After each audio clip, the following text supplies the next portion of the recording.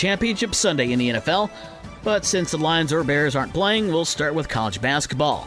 Both Michigan State and Michigan playing on the road, the Spartans at top-ranked Purdue, and the Boilermakers completed the sweep of the Great Lakes State on Sunday with a 71-61 win over the Spartans. Zach Edey had a career-high 38 points and 15 boards for the Boilers. A.J. Hoggard had 20 points to lead MSU, who haven't won a game at Purdue since 2014. Michigan, who lost to Purdue on Thursday night, were at Penn State on Sunday and got freshman Jett Howard back in the lineup. Michigan fell to the Nittany Lions, though, 83-61. Jalen Pickett had 25 points for Penn State. Howard was 5 of 7 from three-point range for Michigan and had 21 points.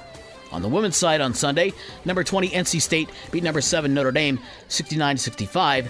22nd-ranked Illinois beat Michigan State 86-76, and number 13 Michigan won at Minnesota 77-41. Michigan's Layla Falia had 22 points, and in the game, Michigan's Leah Brown scored her 1,000th career point. Now to the NFL, where Super Bowl LVII, or LVII, is set. After Philadelphia beat San Francisco 31-7 for the NFC title, and Kansas City beat Cincinnati 23-20 for the AFC crown.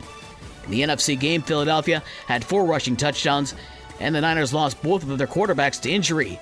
Brock Purdy hurt his arm in the first half, and backup Josh Johnson got a concussion in the second half, forcing Purdy to return just to hand the ball off. Kansas City reached the Super Bowl for the third time in 4 years by getting a 45-yard field goal with 3 seconds left by Harrison Butker, after a personal foul penalty on Cincinnati moved the ball into field goal range, giving the Chiefs the win. In the NBA, it was Memphis with a 112-110 win over the Indiana Pacers. John Morant had 27 points to lead the Grizzlies. Tonight, the Pistons are in Dallas to take on the Mavericks at 8:30. In the NHL, the Red Wings and Blackhawks have a little time off, with the league now reaching their All-Star break. The Red Wings and Blackhawks don't play again until February 7th. The All-Star game this year is in Florida.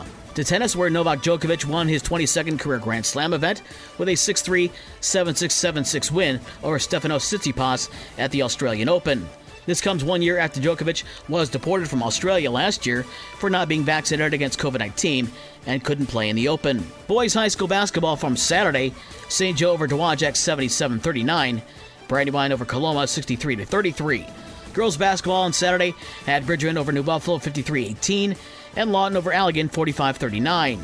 In wrestling on Saturday, Lakeshore wins the Greater Berrien County Invitational at St. Joe, and there are about a dozen boys and girls basketball games today, as well as competitive cheer.